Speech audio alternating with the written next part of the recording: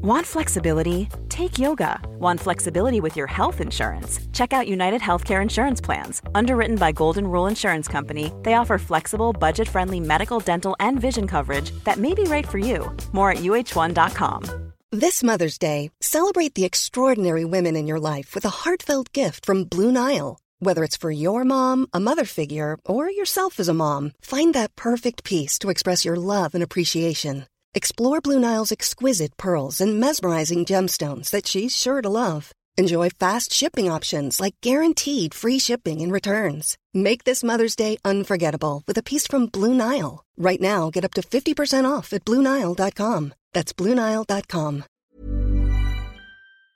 Hello everybody, welcome to the instant match reaction after Liverpool beat Arsenal by 3-1 at Anfield. Paul has just done the Red Mentions. If you're watching this live, go back and check out the Red Mentions show after that, and go and check out the goal reactions as well on the watch along. While you're here, drop a like on the video please, Paul. A bloody good evening's work, my friend. It was. We talked in the build-up about this game, massive game. We talked for weeks about Liverpool's start to the season, a very, very unenviable first 3 games. And we also said, but if you can come out of those 3 games unscathed, how well that sets you up. Well, obviously Manchester City got absolutely tonked by Leicester, so that's great. And that was a little thing that was maybe clinging into the back of our minds going into this game, that, I think they were 8 points behind us after 8 games last season, and they're on course to be very similar already, which is great. Liverpool just need to keep winning, and Arsenal, because we'd lost those 2 games from the last 2 times we faced them, Community Shield being a bit of a friendly notwithstanding, that had a little tinge to it, and Liverpool just turned up and dominated. And any of these things of like last week, it was, well, Chelsea had 10 men for 45 minutes, and they did, so it was hard to judge just how good Liverpool were. Arsenal had 11 men, and we absolutely wiped the floor with them tonight. It was a dominant performance from first minute to the last minute for me. Obviously Robbo's mistake aside, other than that, I thought we were brilliant. Jurgen's even just had a little bit of a to-do with Roy Keane, and he said, I heard Mr. Keane say we were sloppy tonight, but he must have been watching a different game. We were exceptional tonight. The football we played was absolutely exceptional. There is nothing bad to say. And he goes on to say, it is really early in the season. The performance is absolutely wow, I have to say. Which is just as Jurgen a line as you're going to get, isn't it? Wow. But he's right, isn't it? It was a dominant performance. I think, in all facets of Liverpool's game tonight, I think the goalkeeper was one of the best players on the pitch. Made big saves when he had to make big saves. The defence was brilliant. Question marks about Joe Gomez going into the game. Would Fabinho start at centre-half? Obviously, Thiago's not available. Paul, what did you make of Joe Gomez's performance? He was exceptional.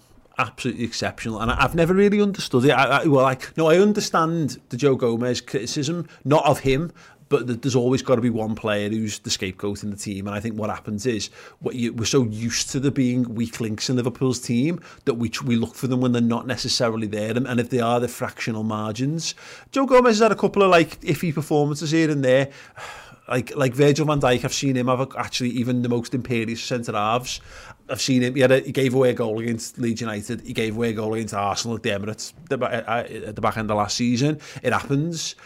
Joe Gomez is class. He's 23 years old. He's England's best defender, I think, when you consider it, Harry Maguire. I know it's slim pickings. Shit, Harry Maguire for a start. Yeah, he's absolutely shit. But Paul, go on. Sorry, carry on. But he gets a little bit of criticism sometimes, and I think we don't do him enough justice. I think he's brilliant, and today showed you everything that Joe Gomez can do. He reads the game really well. He's very, very composed. A couple of times under pressure. Look at how much we made Arsenal shit themselves playing out from the back.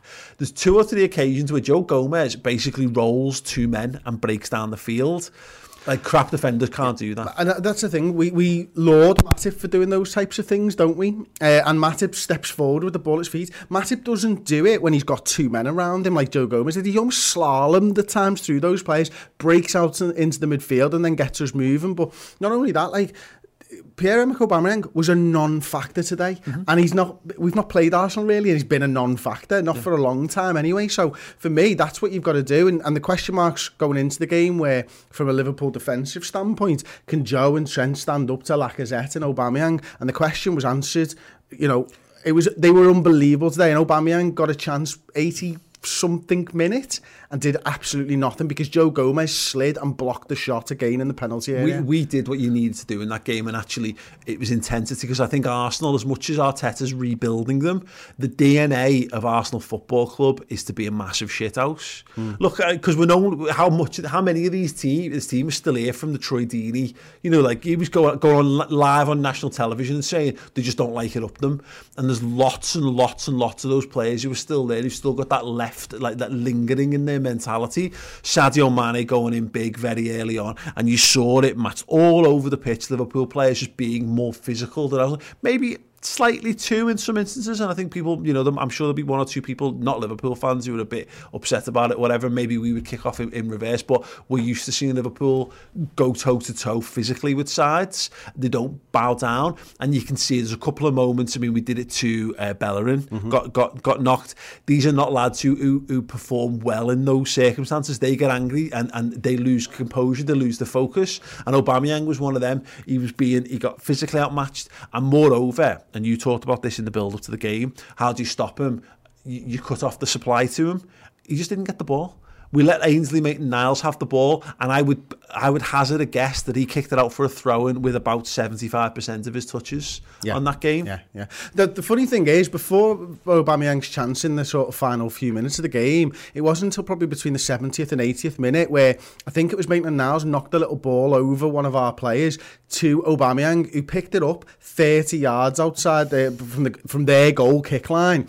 So 25 yards into their half, and that was the first time I really saw him with the ball at his feet. And this is between 70 and 80 minutes or something. That's how good a job we did. And you know, we talked about, or you just mentioned there, Arteta's identity as an Arsenal side. Well, Liverpool's identity was on show tonight. Liverpool's identity is this pressing monster of a side, and from the first minute till the last minute, Paul, we absolutely had them on toast. We were asking them to play it out from the back. We were pressing them high up the pitch. Mo Salah nearly scores from the goalkeeper playing it across his goal. It's one of the things that you're told when you're a kid, and pressing didn't exist when we were a kid. Jockey them existed when we were kids. Yeah. Now it's pressing. Don't play it across your box. The goalkeeper played it across his box. I think it was the goalkeeper. Maybe it was a centre half. And Salah nearly gets in the end of it. But that happened time and time again. Rob Holding passing it to Sadio Mane, or Mane nicking it off Rob Holding. It didn't matter where we were. They were playing those goal kicks. They were playing them out to corner flags. It was going to Trent or Fabinho, and Liverpool were on the attack over and over again. Mm-hmm.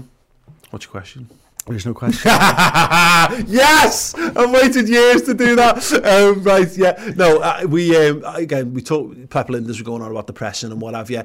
And we were talking about it. You asked me the question after the Chelsea game, like about the Chelsea passing out the back, and we talked about the tells. And we said it again in commentary today because we're dead clever. Not really, it's just fucking blindingly obvious.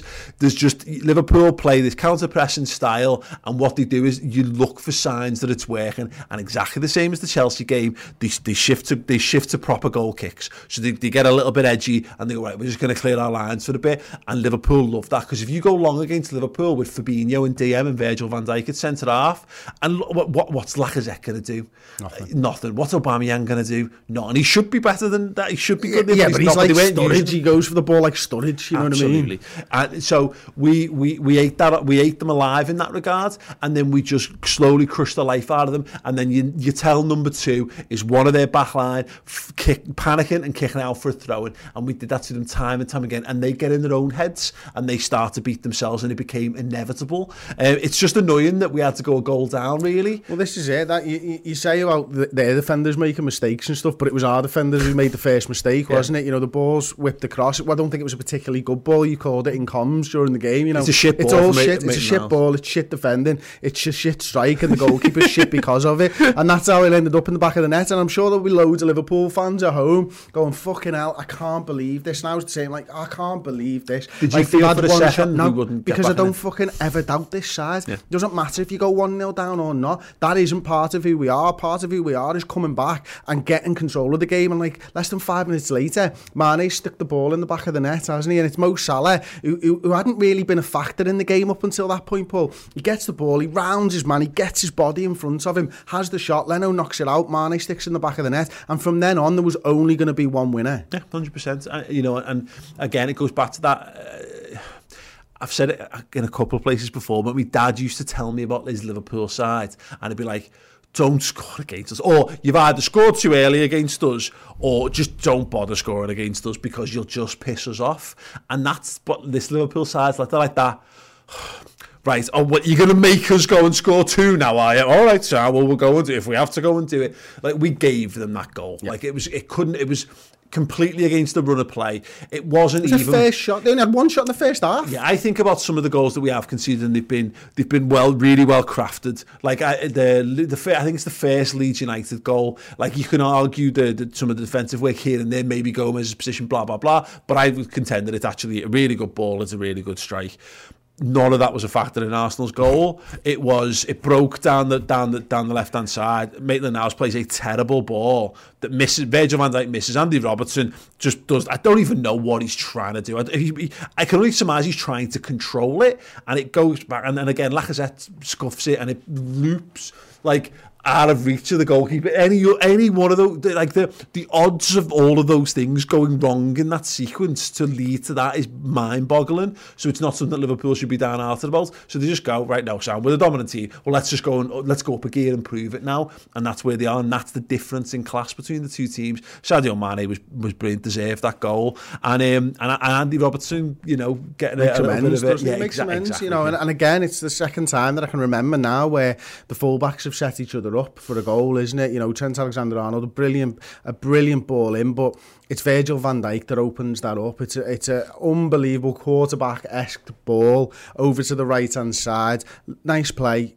Trent Alexander-Arnold whips the ball in, and Andy Robbo's killed himself to get from the halfway line, do you remember? And gets into that box, gets his finish on it. It's 2-1, and then it's all about game management there from Liverpool. I don't think we were ever really in a place during the game where maybe you could argue 2 minutes before the end of the first half, Arsenal started to maybe get into our box a little bit more. They had a good first 5 minutes of the second half, but Liverpool just took the ball off them and controlled the game, really, didn't they? Yeah. Arsenal are a good side. It was sitting here, and we might sound like being a bit prickish or antagonistic or whatever. Look, Liverpool we're just much the better side today. There's no other shape in that one.